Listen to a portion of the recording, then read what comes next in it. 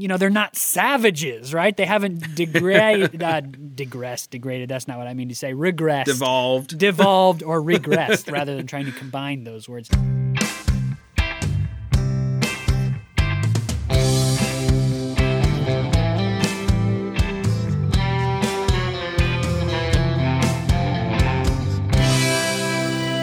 Welcome back, friends, relatives, wonderful listeners. We know we've got people from all categories out there who are wonderful week-to-week listeners of No Script, an unscripted conversation about theater's best scripts. I'm Jacob Mann Christensen.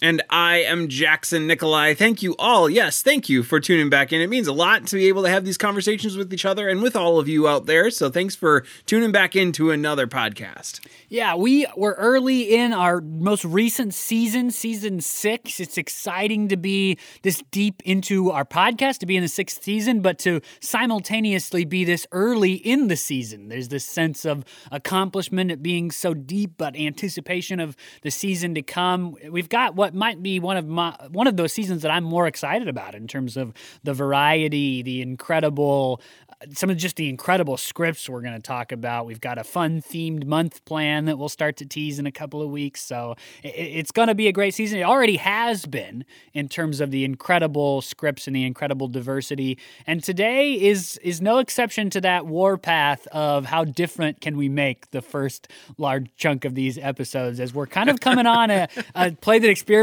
with form a little bit, that experiments with storytelling. It's going to be a fun conversation today. Yeah, no, I'm excited. As you said, I'm for sure have added 3 or 4 playwrights to my library for the start of the season, and this was one of those plays.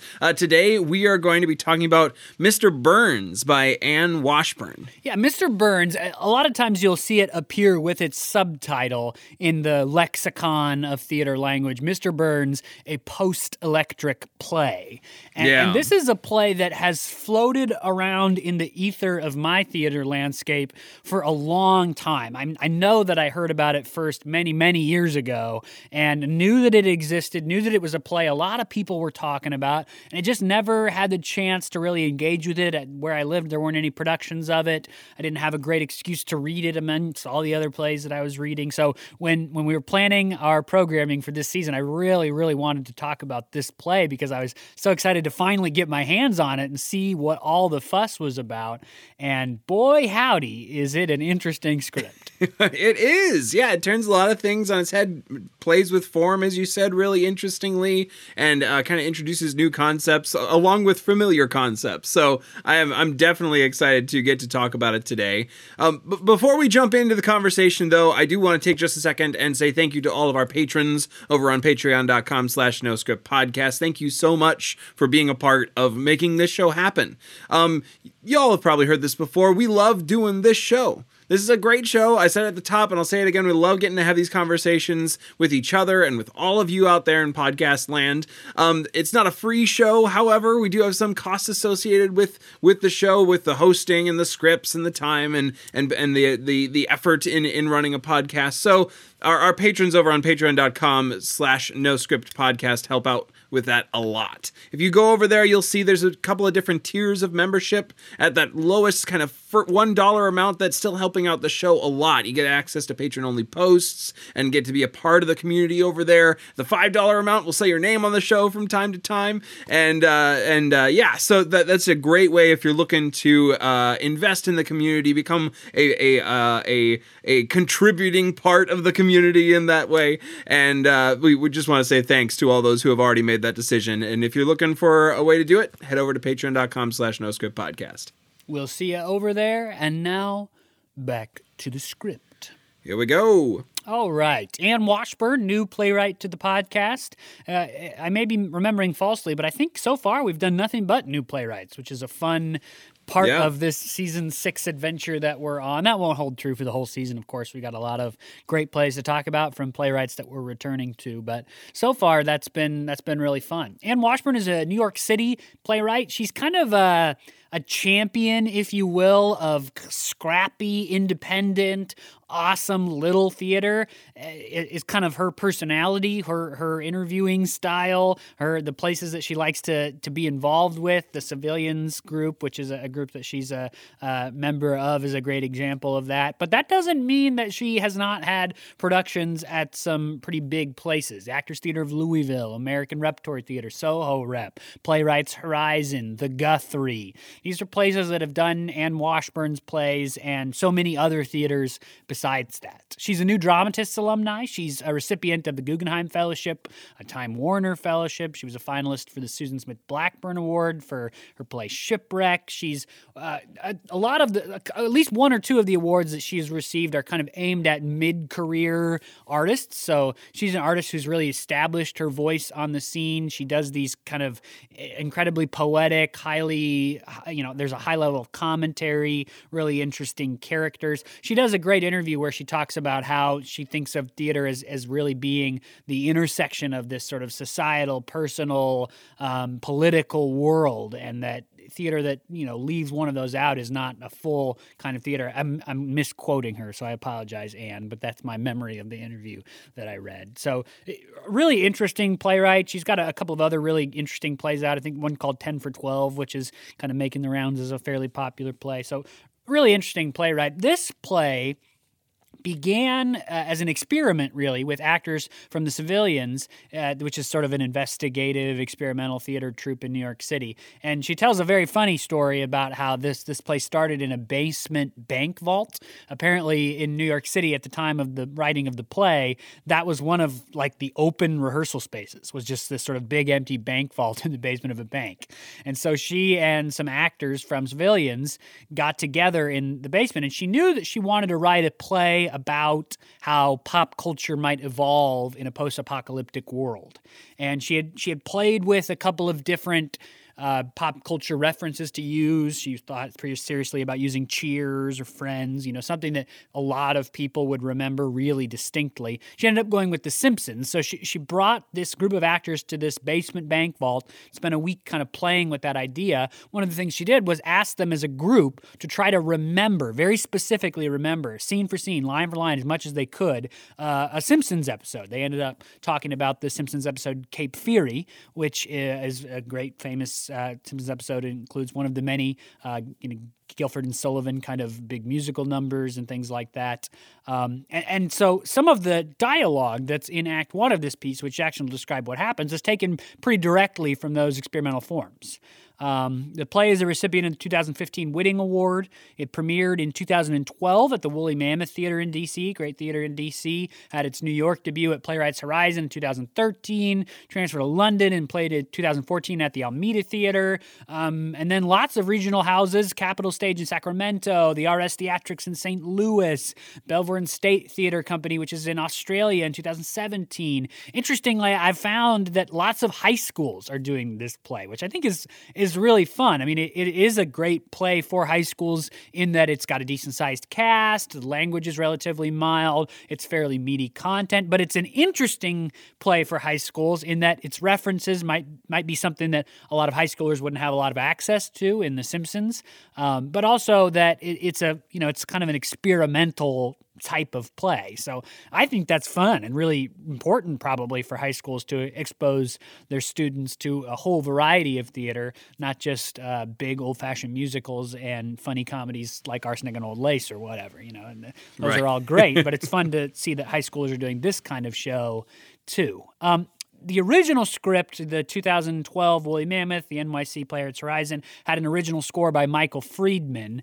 And then when it transferred to the Almeida Theater in London, there was a new a cappella score developed by Orlando Gow. It's a little bit unclear to me how a company, whether they're intended to develop their own score, if they're intended to use one of these initial scores that were developed, and what that partnership might look like. Because the third act is a musical, as Jackson will describe, so there's a music requirement to do the show for sure.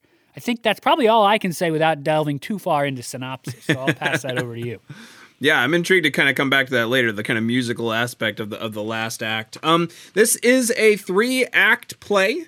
The acts, and each act is a distinct moment in time. The kind of pre-notes in my script say the play is set in the very near future, then 7 years after that, then 75 years after that. So Act 1 is now-ish.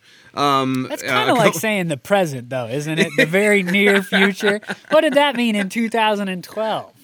Like right. 2020? Well, that's past now. That's past now. I'm just playing. It's great. Right.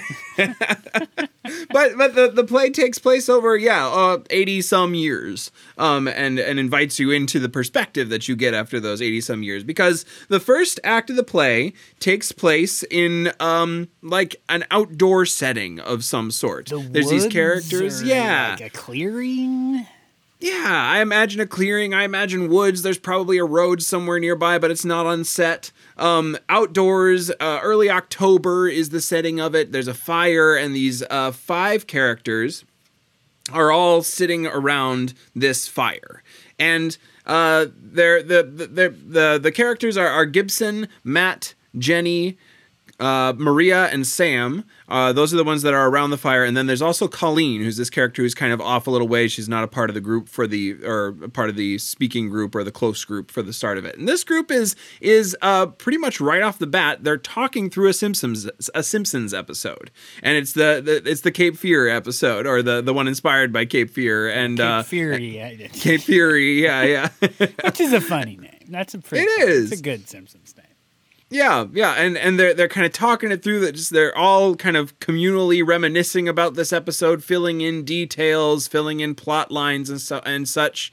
And the whole group is kind of remembering it together. You're just kind of getting to know the dynamic of the group. The thing that kind of sets you off that there's something different happening is at one point one of the characters hears something in the woods, and they all stop and they all freeze and kind of looking off into the woods, and they're not sure what's happening, and eventually they move back to their conversation. Another bit of time passes. They're talking through the episode, and then they all stop this conversation. One of the characters kind of points to an area of the woods, and then they all draw weapons, and are on high alert. And you start to figure out that there's something different happening in this scene. And another character comes on. Gibson comes on, and he's a traveler. He has a pack. They kind of frisk him. They figure out who he is, and we begin to find out that this is kind of a post-disaster world.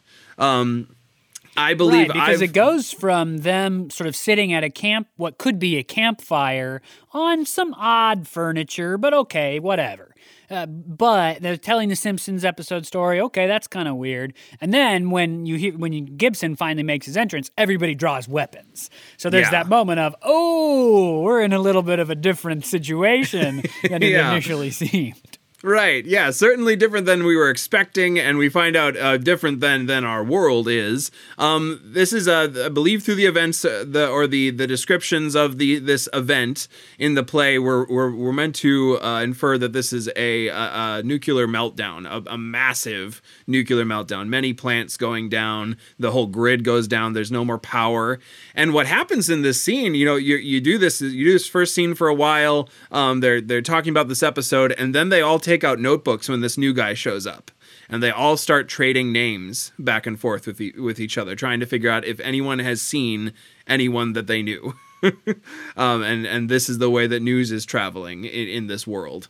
I've watched a lot of post-apocalyptic stuff, and that's one of the more, I think, on point, painful, poignant, really interesting takes on a post-apocalyptic world, that everybody keeps notebooks of everybody they've come across, every single person by name and age, so that when they meet strangers, they can all exchange all this information and try to figure out who's seen who. Is this person still alive? Where are they? I mean, that is a really, really good moment. Absolutely. It's this kind of like gut-wrenching and very, world-building choice. Excellent moment there. Gibson joins them for the night, and they find out that he knows The Simpsons too, to some degree. And if you know the Camp Fury episode, there's a big song number, as Jacob said, in it, and Gibson can also sing the song from like whatever the Gilbert and Sullivan play was. The HMS Pinafore. That eternal nonsense Pinafore. Yep. So they kind of pass the night together. That's the end of Act 1 essentially. There's some more details in there that we'll suss out later, but that's the broad stroke of Act 1. Act 2 is 7 years later, and this group of people have not only picked Gibson has stayed with them, they've picked up another character named Quincy, and 7 years later they've formed an acting company. And this acting company, we learn, is a part of a system of acting companies that travels around in this kind of post-apocalyptic landscape and does episodes of TV shows. We know that many of the episodes of The Simpsons are big in these traveling companies. We learn that The West Wing is a very big show in these That's traveling awesome. companies. Yep. Yeah. And so we join this group of people as they are rehearsing. They have the rights to this particular episode, and they're rehearsing the Camp Fury episode. Yeah, Now, they're a Simpsons specific company. That's what they do is buy the rights. I don't know what that means in a post-apocalyptic world, but they purchase the rights to episodes, and they get to recreate like stage versions of these Simpsons episodes, but they don't have the scripts. Right. So it's all memory based. They're all coming up with the scripts from their memory. They're buying lines from people who say they remember parts of the show. Really interesting kind of economy in there. They're also doing ads though, and that's a fairly important part of it. Is they're doing these commercials between, like commercial breaks between the episodes. So we pick up this act with them rehearsing a commercial, and it's just this kind of fascinating longing for the old world and kind of piecing together pieces of themselves. The play, I'm just going to broad sweep this act. It's a rehearsal, right? They're rehearsing it. They're going through all the kind of foibles of how do you get a fire or get a TV playing like static or something on the TV. They're finding mirrors to try to get candles to project the light and all that. The act ends after this big rehearsal with people breaking into their rehearsal space, armed people, shots are fired, and rather abruptly, the act ends in somewhat chaos. Act 3 is 75 years after that. And Act 3 Let's say that again. 75 years later. Yep. Awesome. Yep, absolutely. And we get the sense that society has stayed around. That we're watching a play now. I would think a kind of fully scaled play, as Jacob said, a musical. And this musical is the Camp Fury episode, and yet it's not. There's like extra interpretation thrown on it. You can see that after 75 years, there's less focus on nostalgia, just straight nostalgia, and a little bit more of a commentary on the disaster itself finds its way into the script and into the play. You see some character names switch. The help me with the Simpsons Sideshow Bob. One of the notable, more obvious changes that they've made, besides making it a musical, a full-blown, at times Gilbert and Sullivan-esque, at times more Greek theater-esque, depends on the production that you see. Anyway, besides making it a musical, one of the big changes to the story is the change of the villain. The villain in the original Cape Fury episode, and that remains true through the first two acts, is Sideshow Bob. Of course, if you know The Simpsons, you know Sideshow Bob, long-standing feud with The Simpsons, always is like on parole and trying to have some sort of enormous revenge on The Simpsons that gets foiled by one of the kids. And anyway, so he is the true villain for the Cape Fury episode. And then in this musical 80 years after the apocalypse change of this story that's now become like a big myth that they base new art on, the villain has become Mr. Burns. Mr. Burns is the great Simpsons villain, this big old-timey, at some episodes, I think he's like more than 100 years old, very rich, capitalist, mean, evil villain. He's a really famous Simpsons character. If you don't know The Simpsons, you would recognize his art, who he is, and you probably recognize the old steepling your fingers and going, excellent. That comes from Mr. Burns. He's listed as like in the top 50, sometimes the top 10 villains of all time in all of media. And he's not the villain for the original episode, like we've said, but in the new musical adaptation, 80 years after the apocalypse in Act 3, Sideshow Bob character has been replaced by Mr. Burns. Right, right. So you get this kind of like, and the play in general is like this weird mix of Shakespeare and a little bit of like kind of Lin-Manuel Miranda style singing and musical in general. So you get this kind of this knowledge that theater has continued, and theater has both continued in this post-apocalyptic society, and theater has also continued to play this role of helping process disaster, processing events without needing to stay strictly along the lines of truth, or not truth, of fact. Still telling a truth while having the facts be a little bit wishy-washy. The last act of the play ends with the musical. We don't get much more context except that the kind of last image of the play is lights come up for the first time. The play is a very dark play. I mean, lighting wise, it's also a dark comedy. But it's there's the campfire in the first scene. The second scene is lit by a skylight, and the third scene finally gets this return of some lights, like Christmas lights it describes, or some stage lights. Electric lights, right? Not like candles and fires that make up the lighting for the first two acts, but electricity has returned. Yeah, and you get the final image of the play is the cast doing a curtain call. Within the play cast doing the curtain call, and the guy who plays Mr. Burns is like running the lights on a bike attached to a treadmill. Treadmill power generator thing. Yeah. So that's the broad sweep of the play. 3 acts over 80 some years. Kind of not so much tracking characters, because by the third act the characters are somewhat gone. Right? Isn't that interesting? I mean, so we follow the same group of characters by and large, Act 1 and 2 across a 7-year time span, and we see how their lives have changed, how society has evolved. It's gone from living in the woods and these sort of non-communal, non-societal groups that band together to survive, and they're cooling things down in streams, and they got couches out in the woods where they're living and all that stuff. And society has evolved past that by the Act 2, 7 years, and we see that the characters now have jobs. They're entertainers in this new society. But by Act 3, 75 years later, I mean, all the characters we meet in 1 and 2, we have no reason to believe they're children. They're all adults of various ages. So by 80 years later, 75 years later, in the post-apocalyptic world, I think we can assume they're dead. Yeah, no, I would agree. I was, kind of trying to think if we would see any of them, and then I real quick ran the math. I was like, oh, there's almost no way we would see these people. No, in a world without medicine or anything, I mean, there's no way they live to 100. Right, yeah.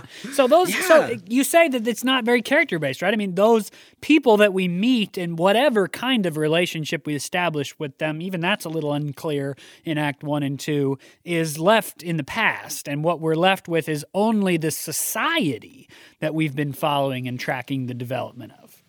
And the characters, the like pop culture characters as well. The story itself, the Cape Fear story. And it's interesting to kind of set this reality of post-nuclear meltdown in a very pop culture based society. What survives, right? Like what, and not only what survives, but how does it slowly morph into a different type of shared history. Yeah, I think that's, to me, one of the most fascinating commentaries of this play, and why I'm still thinking about it, and probably will for a while. Anne Washburn uses the word exactitude, and in your description, Jackson, I think you use the word nostalgia. But I think you're both describing the same thing, which is through Acts 1 and 2, the way that these characters grasp on to the stories of their lives before the apocalypse. The play used the example of The Simpsons. I think that would hold true if you were talking about Friends, or you were talking about, in our day, maybe Breaking Bad, whatever. That you're holding on to those stories from life before. They hold on to that. Again, Anne Washburn uses the word exactitude. They're trying to replicate the stories and the life exactly, especially in Act 1, where the challenge really is, can we remember, line for line, scene for scene, detail for detail, exactly what happened? That carries Yeah. into Act 2 7 years later, and it's about exactitude, or at least the appearance of. They're all worried about losing their reputation if they stop accepting lines that people remember from the audience. If they just make stuff up, they're going to lose their reputation. At the same time, though, they're playing with commercials, and the questions about the commercials they're telling are really questions about, is our society ready for this? Can we change this detail to meet it more? And then, of course, by Act 3, exactitude has been left way behind. Now it's about how do these myths from 80 years ago, the Simpsons episode of Ape Theory has become a myth of the society. How do those myths tell the story of our time now? Yeah. Yeah, the journey from that exactitude into culture needing exactitude and culture needing now this is where my vocabulary is failing me. I've tried in my mind a couple of times to find what is it that post society needs? Not closure, interpretation maybe, or you know what it reminds me of is Hamilton.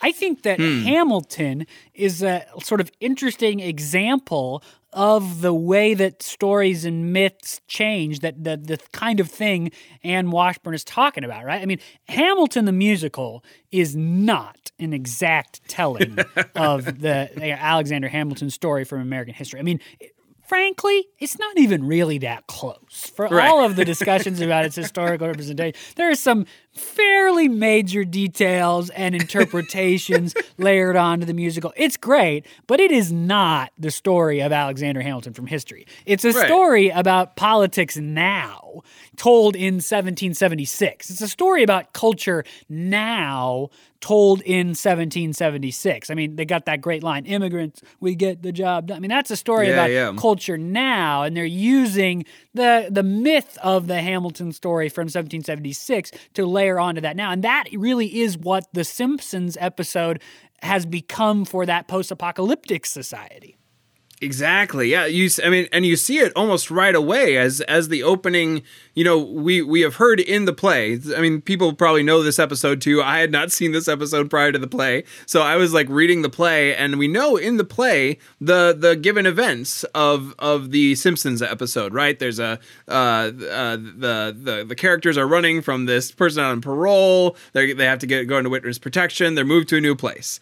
That's not the case in the musical in Act 3. The inciting incident is not running from a criminal. It's a meltdown. The nuclear reactor is melting down and forces the family out of the town. While the town is burning, the family runs to this houseboat, and then this Mr. Burns comes along, who is this kind of real character, but also has a lot of lines that are maybe saying that it is the radiation, that he embodies the radiation from the meltdown. So it's just and the character, Mr. Burns, is like a character of capitalist greed. Notably, of course, he's the manager of the nuclear power plant that Homer Simpson works at through the majority of The Simpsons. I mean, he is sort of the physical human, quote unquote, yellow, amorphous, human-like person that are The Simpsons. Human representation of the sort of system society that caused whatever unknown disaster caused the apocalypse of the play. Yeah. So it's fascinating to watch that, especially given the arguments in Act 2. I think specifically of the arguments between characters like Maria and Quincy, who have two different understandings of what they're doing. Maria is a little bit more the argument that we need to give meaning to what these characters are doing to reflect meaning on our moment, and Quincy is in more of the we are providing escape for people. And entertainment for people to kind of remind them of what something was and just enjoy what something was. Yeah, so this is in Act 2. The characters that we met in Act 1 plus a new character, Quincy, have banded together. They're part of a troupe that does the Simpsons episodes like we've described. They're in rehearsal, and they're ending up what causes the debate, which I just love. I think it's a great playwriting detail. Really smart of Anne Washburn to make the detail that they end up fighting over vastly unimportant. So Yeah. unimportant, but it causes this major discussion. That's brilliant. And the detail is the character playing Sideshow Bob gets out from under the car. If you know The Simpsons or you've watched the play, he's been clutched onto the bottom of their car because he's following them out into their witness protection houseboat. He has all this stuff happen to him while he's under the car. They drive through Cactus Field. They go over speed bumps, et cetera, et cetera. So in their stage version of that episode, he's climbing out from under the car, and the question is, why don't we put some oil on his face, like hot oil? That'll be a really cool costuming, makeup kind of effect for the character. Everybody agrees it's a good idea. Then the debate becomes, well, what if we just put some black stuff that kind of looks like mud and oil on it, or do we need to make it look exactly like hot engine oil, kind of reddish, viscous, Right. and that becomes the debate. Exactitude of meaning, right? It's how, and so Maria's point is like, if you show that he's got hot oil on his face, you're talking about what he suffered, how the character, how much he's desperate to get Bart Simpson. So he's hold on, even through all this hot oil, you're making a kind of a higher level commentary, providing meaning to his suffering under the car. Whereas if you just put something black on his face to kind of represent engine oil, you're really just making a joke. You're making an entertaining, cartoonish kind of fun Got moment dirty. for the Yeah. right. And that's Quincy's point. So that ends up prompting this larger debate about what is the purpose of doing these Simpsons episodes, of doing obviously the higher commentary theater, storytelling in our world. Right. And that, I mean, throughout the act, there's all these great. I think you're right. I love the writing in that second act. It is, it's been about a year because COVID and everything, maybe a little longer since I've been in a rehearsal process, and it's just so real. Like these are the conversations you have in rehearsal process. And that's the real struggle that these characters are in, especially given the given circumstances. Is what do our audiences need? You mentioned the way that they're trying to treat the commercials, right? And one of the characters brings the option: are we ready for things to be status again? And I think the commercial is about like bath salts.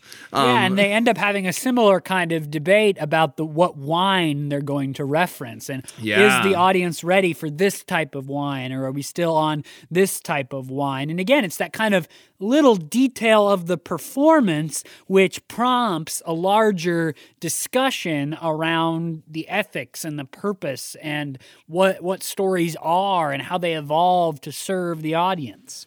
Yeah. And it also, I just really appreciate the world building in Act 2. The economy that has been set up with people who have words, right? These people who have these memories of the time before, of words that were said, words that were impactful to people, and those words have meaning. That continues to be a part of society, is that words have meaning. And in this case, these crews are kind of lobbying for rights, buying each other out just to have the words that can connect them to that before time. Well, and you mentioned the economy. You brought it up briefly in the synopsis, but there's this great detail of the world. I mean, I can't imagine having an imagination like in Washburn. This is such a fully developed world in just a few short pages of Act 2. But in the economy of the world, so these shows travel town to town. Like we've said, there's West Wing shows we've heard about, Shakespeare shows we've heard about, and Simpson shows. We imagine that there's many, many more. But all these troops travel town to town, and they set up these booths, basically, where audiences can come and say, I remember a line from this Simpsons episode, or I don't know, maybe they can submit from any Simpsons episode, however it works. And the troupe then will buy the line from them to use to make their replication of the episode more exact. Again, that exactitude. Yeah. And that is fascinating, the economy of words. But really, more than that, it's an economy of memory, isn't it? I mean, it's an economy of, I remember this, and by putting it in, we can all remember this. Right. Yeah. And there's the pivot point of there being no more electricity is the I feel like the catalyst for that to come about, right? Like you like as we were talking about Shakespeare, and even when Shakespeare came up, and it was like, well, there's books around of Shakespeare. Surely, someone scavenged through a library and they got a Shakespeare book. But if you really think about it, there's almost no way to get a Simpsons episode post post-electric shutdown. If all the ways that like come into my mind to try to get it are online or are digital. And so the really kind of compelling desire of this culture to maintain something, even in the face of it all being lost and all just being in people's heads, really drives both the economy of the Act 2, but then also the journey we go through all the way to Act 3. Right. And so pivoting a little bit to just talk about how the play is structured and relates to itself, the thing that is kind of odd and memorable about the play ends up being that the entirety of Act 3 is it's a play within a play. I mean, as much as you can get a play within a play, this is a play within a play. A good old-fashioned Hamlet-style play within a play. Yeah. It is the full Act 3 from beginning to end is, we assume, characters from this world, but we don't meet any of those characters as themselves. We only meet them as the Simpsons characters that they are playing and singing for. And so all we have to understand the new society that's been created 75 years later is this episode, this adaptation, really, this loose adaptation of this episode of the kind of the basic tenets of the myth of this episode. And we've left all the characters we've met and their individual character journeys behind.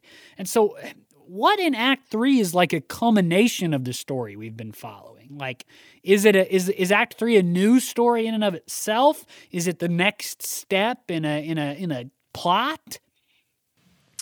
Yeah, I mean that the whole boat scene, right? Where Mr. Burns is kind of slowly. I mean, first of all, something new from The Simpsons is that 3 of the family die on the boat, and that just doesn't happen in the Simpsons episode. It's all kind of cleverly solved by Bart, who gets Sideshow Bob to sing a song instead of killing them. But like death is a real important part of the Act 3 one, and I think that's kind of what we're seeing. We know all of the characters we've been around have died, whether it was in the moment in the theater that we saw when the people broke in and started shooting, or whether it was through time, all the characters we knew have died. Yeah, so this is a quote from Act 3. Again, this would be sung. This is Bart Simpson singing. Bart Simpson is like the protagonist of this musical about The Simpsons. So he sings, "This is the part where I say goodbye. This is my final lullaby. Everyone I love has gone. I'll have joined them by the dawn. Yes, I'll have vanished by the dawn." Earlier he sings, "I'm wet with rain, I'm drenched with my tears. I've been alive what feels like 100 years. Yeah. And you have the struggle of Bart then too. The struggle of Bart as to whether or not he's going to fight longer after his family has died, or whether he's just going to let Mr. Burns kill him, and so he can join his family again. And what I think you see whatever this fictional society is, still carrying the weight of the disaster and deciding, right? Like the struggle. You assume this audience identifies with the struggle of deciding whether to keep fighting or not in this kind of post world. And so in the final moments of the musical, here is just a little snippet of what Bart sings. And again, I'm reading this because the play within a play, because it is the whole of Act 3, it has to tell a story about the world that we've been following. I mean, as weird as it is to say, the protagonist of the play really is like the society. It's right. Like, what's going to happen to the human race in America, or to how they assemble themselves as people, what stories they tell, what's going to happen to that? Because the characters that we've met that might be protagonists, might be on a journey, are dead a long time. So it's really about who the society is going to be, what decisions the society is going to make. So how does the Simpsons musical that they do tell that story? So this is what Bart sings near the end of the act, near the end of the play. He sings, "And now that I've lost everything, now that everyone I love is gone, all I have left is everything. The river carries me on. Though every fear is facing me, and I do not know what next will be, I cannot know what next I'll see. I'm running forward anyway. I'm not afraid to meet the day." Yeah. I mean, that's the and then the day then too as the representation at the end with the light coming in and the really hopeful message that this team is trying to tell. I mean, I keep saying this as if the fictional society are the only ones to benefit from this message at the end of the play, but we as the audience identify with that too, right? This is a common human decision to make, right? To greet the next day, to keep pushing through, and I think that's certainly true of society, right? Like, how does society react to a moment like this where its under moorings are ripped apart? Is there something worth saving in it? How do you maintain that thing worth saving when the pieces that held it up are gone?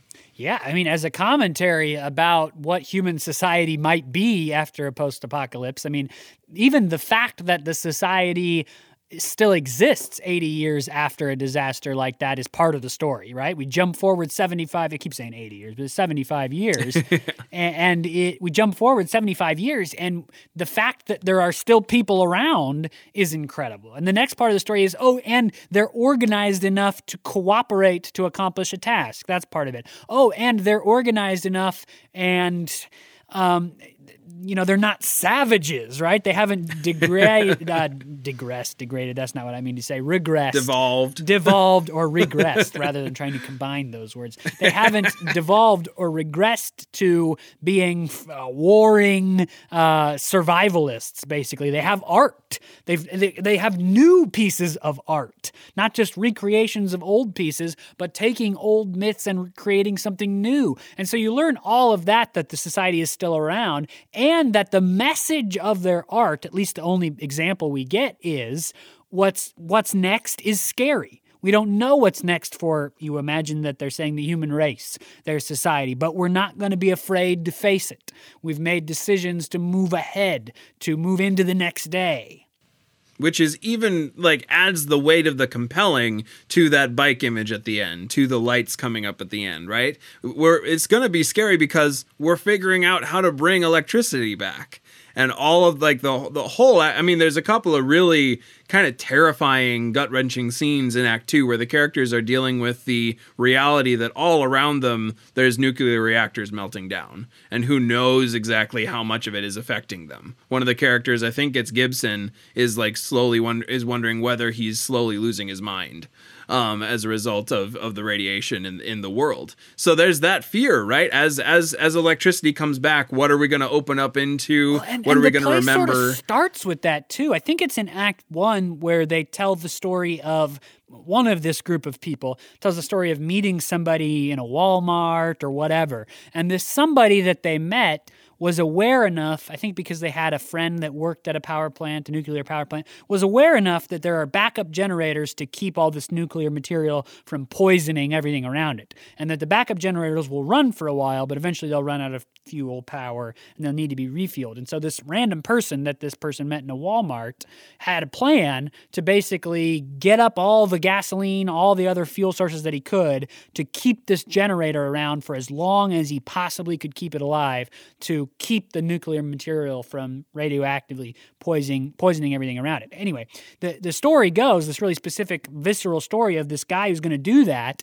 at a gas station, and he's filling up his stuff, and he realizes that it's the unknown that he's not going to be able to do it because he doesn't know whether the generators have already turned off, and thus It's poisonous, it's radioactive to go. And so he decides he cannot go and refuel the generators. Basically, he's too scared because of the knowledge, the unknown. What is going to happen to me if I go? I don't know whether they're on or off, and so I'm too afraid to go. And so that, I think you're right to point out that that's a nice sweep of the play, is from the unknown being a paralyzing, preventing thing, can't move forward because of the unknown, into the story of the Simpsons musical, which is Bart moving ahead into the unknown bravely, willingly. And alone, right? And alone. Like and alone, yeah. No, I think that Act 1 in general has all these building blocks that come in throughout the play. It's really masterfully kind of weaved into it, because not all of it is Simpsons either. Like there's things in that third act that are specific to Cape Fear, the movie, right? The movie that the episode was based on. Those things basically are not touched on in Act 2, and yet you can see that Act 3, the musical in Act 3, is drawing on just a wide sweep of pop culture. It's amazing. Isn't that what's great about choosing The Simpsons? I mean, I think, off the top of my head, I think that, at least for me, if she had chosen to base the play around Friends, I would have gotten a lot more of the references. I'm only loosely aware of The Simpsons. I've seen some of it. I think I told Jackson before we started recording, I can bandy about with the most casual Simpsons watcher. And anybody beyond that's going to know a lot more about it than me. I know Friends pretty well, though. And so if she had used Friends, I would have gotten more of the references. But what The Simpsons has that Friends doesn't have, or other similar sitcoms, is that The Simpsons is a depository for so much else in culture. I mean, The Simpsons so brilliantly bases so many of their episodes on movies, involves so many incredible cultural references. If you watch The Simpsons, you're watching like a mishmash of everything that has defined American culture since it came out and into the future. The episode in question, Cape Fear, being a great example. It's based on a Robert De Niro movie from a long time ago, which is based on another movie, which is based on a book. I mean, The Simpsons is a great choice because it in itself is sort of an adaptation cartoon. Yeah, absolutely. It's like a chain, if you really wanted to think, you just laid out the chain of it, right? If you really want to think about how this story that ends up being told in the last act has evolved since the book, right? And who had to think it was important, and what elements they thought were important to put into a movie, to put into a series, to put into a play, is it's part of that kind of long line of humans as storytellers, and what humans think is important to continue to tell in stories and change based on culture, based on catastrophe, based on what particular tragedy has befallen the human race. Yeah, well, this is not really related to the text of the script, but as an interesting point, The Simpsons continues the story, the show The Simpsons continues the story past the play by referencing back to the fact of that the play exists. In a later Simpsons episode than the play came out and had such success, The Simpsons then reverse reference this play. I mean, that is The Simpsons. I think you were exactly right to point out that The Simpsons is sort of a marker for the progression of human storytelling, and this play is a marker for what might happen to human storytelling into the future if you have some sort of great big disaster that befell the human race. And in that way, it's this kind of homage to theater too. Like the power of theater, the power of storytelling. I mean, Act 2 and 3 are just viscerally that, right? Like Act 1 sets us into this world of kind of reverence for Simpsons and for storytelling in general, but for Simpsons. But Act 2 and 3 is kind of on a fifth level underneath this play, this love letter to theater in general. And to how, like, the history of human evolution. I mean, I think about what I made the relation to watching or reading this play to something that is more familiar to me would be to like the evolution of Bible stories, right? Like the idea of exactitude. We know that for a long time Bible stories were kept around by orally telling them out loud and getting them exactly right, nearly word for word. And then somebody wrote them down, probably by collecting a lot of different people's word for word versions of the story. That's kind of what you see in Act 2. And then you get Joseph and the Amazing Technicolor Dreamcoat, which has no attempt at all to word for word replicate it, is a commentary on the culture of the time. Like, Joseph and the Amazing Technicolor Dreamcoat is exactly a musical of the late 20th century and really nothing else. Oh, yeah, absolutely. And so it occurred to me that this play captures the way that really, really old stories in our society, or you could think about the Greek plays, right? Really old myths told very specifically, adapted into plays, nowadays adapted into further plays. No, in that way, it really does kind of do this fun mental exercise, right? It not only asks us what we would do in this sort of future scenario, but what also it pays attention to what we have done.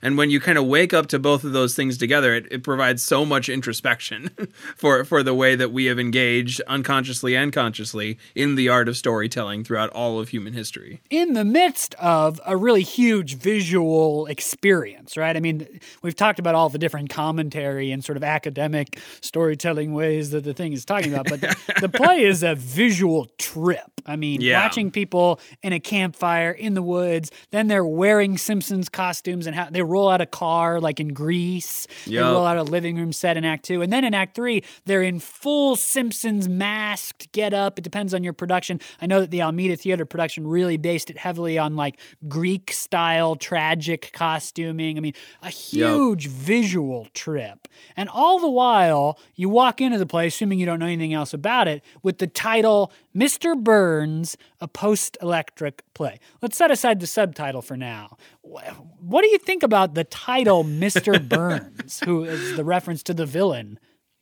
Yeah. I mean, there's a couple layers going on. I think the importance of the character switch at the end is important. I think there's something or switching away from Sideshow Bob to Mr. Burns and this act of kind of unifying your antagonists into one avatar of antagonism. I think that's an interesting theme to be brought out of it. I think also the chemical fires of a nuclear plant melting down, I think that plays into that choice and makes it really kind of ironic, that or not ironic, but highly symbolic to have the final villain that this post-nuclear meltdown society names to be Mr. Burns. That's a pretty powerful villain character to be embodying that sort of both this memorable character from a myth, but also the pain of a physical catastrophe.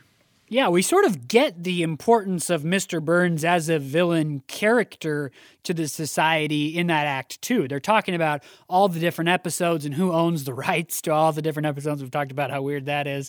And they're discussing whether they need to sell a show in order to keep their company afloat. And they mentioned selling a specific episode. I don't remember the title. And one of the characters, Gibson, talks about how if they sell that one, they're not going to have any of their episodes, they won't have Mr. Burns as a character anymore. That the character will drop out of the repertoire.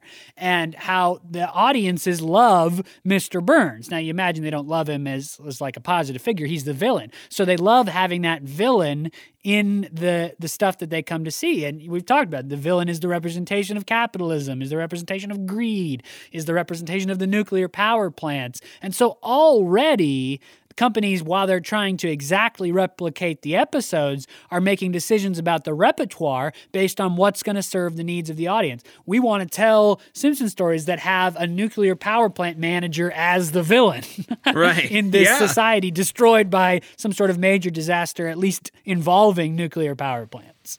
Right. And just the slow evolution of what characters are important, what themes are important, and all the way from Act Act 1, you see that, right? Like different people needed different things in the stories. They remember different things. They bring different things to the table as the thing that resonated with them. Some of them pretend to remember the things from the story, so it's pretty clear that it didn't really resonate with them before. But by Act 2, they're all on board. Like they know the importance of the story, they know the importance of these characters, and are looking for ways to keep them alive. Yeah, and in that way, the story of this episode of The Simpsons is almost the protagonist too. I mean, in terms of what in the play is going on a journey from page 1 to the last page, the society post-apocalyptic is probably the best, most academic test answer. But really, Cape Fear as a story is going through a real major journey too, right? I mean, from the very first line of the script, they are saying, no, this is what happened. No, this is what happened. And the final image, it's a big musical where power is coming back on and the story has been changed in so many different ways. I mean, the evolution of the story is the core journey of the play too. I think that's close to all the time we have for this particular script. If there is more to be said out there, there's certainly more to be said out there. There's so much in this play that's also, I mean, it's a viscerally funny play and also a very touching play in some scenes. A lot of characters are going through a lot. There's a lot of good, like, character growth around fear, around community. So there's tons more to be said about this play, and we'd love to keep having the conversation with all of you out there in podcast land.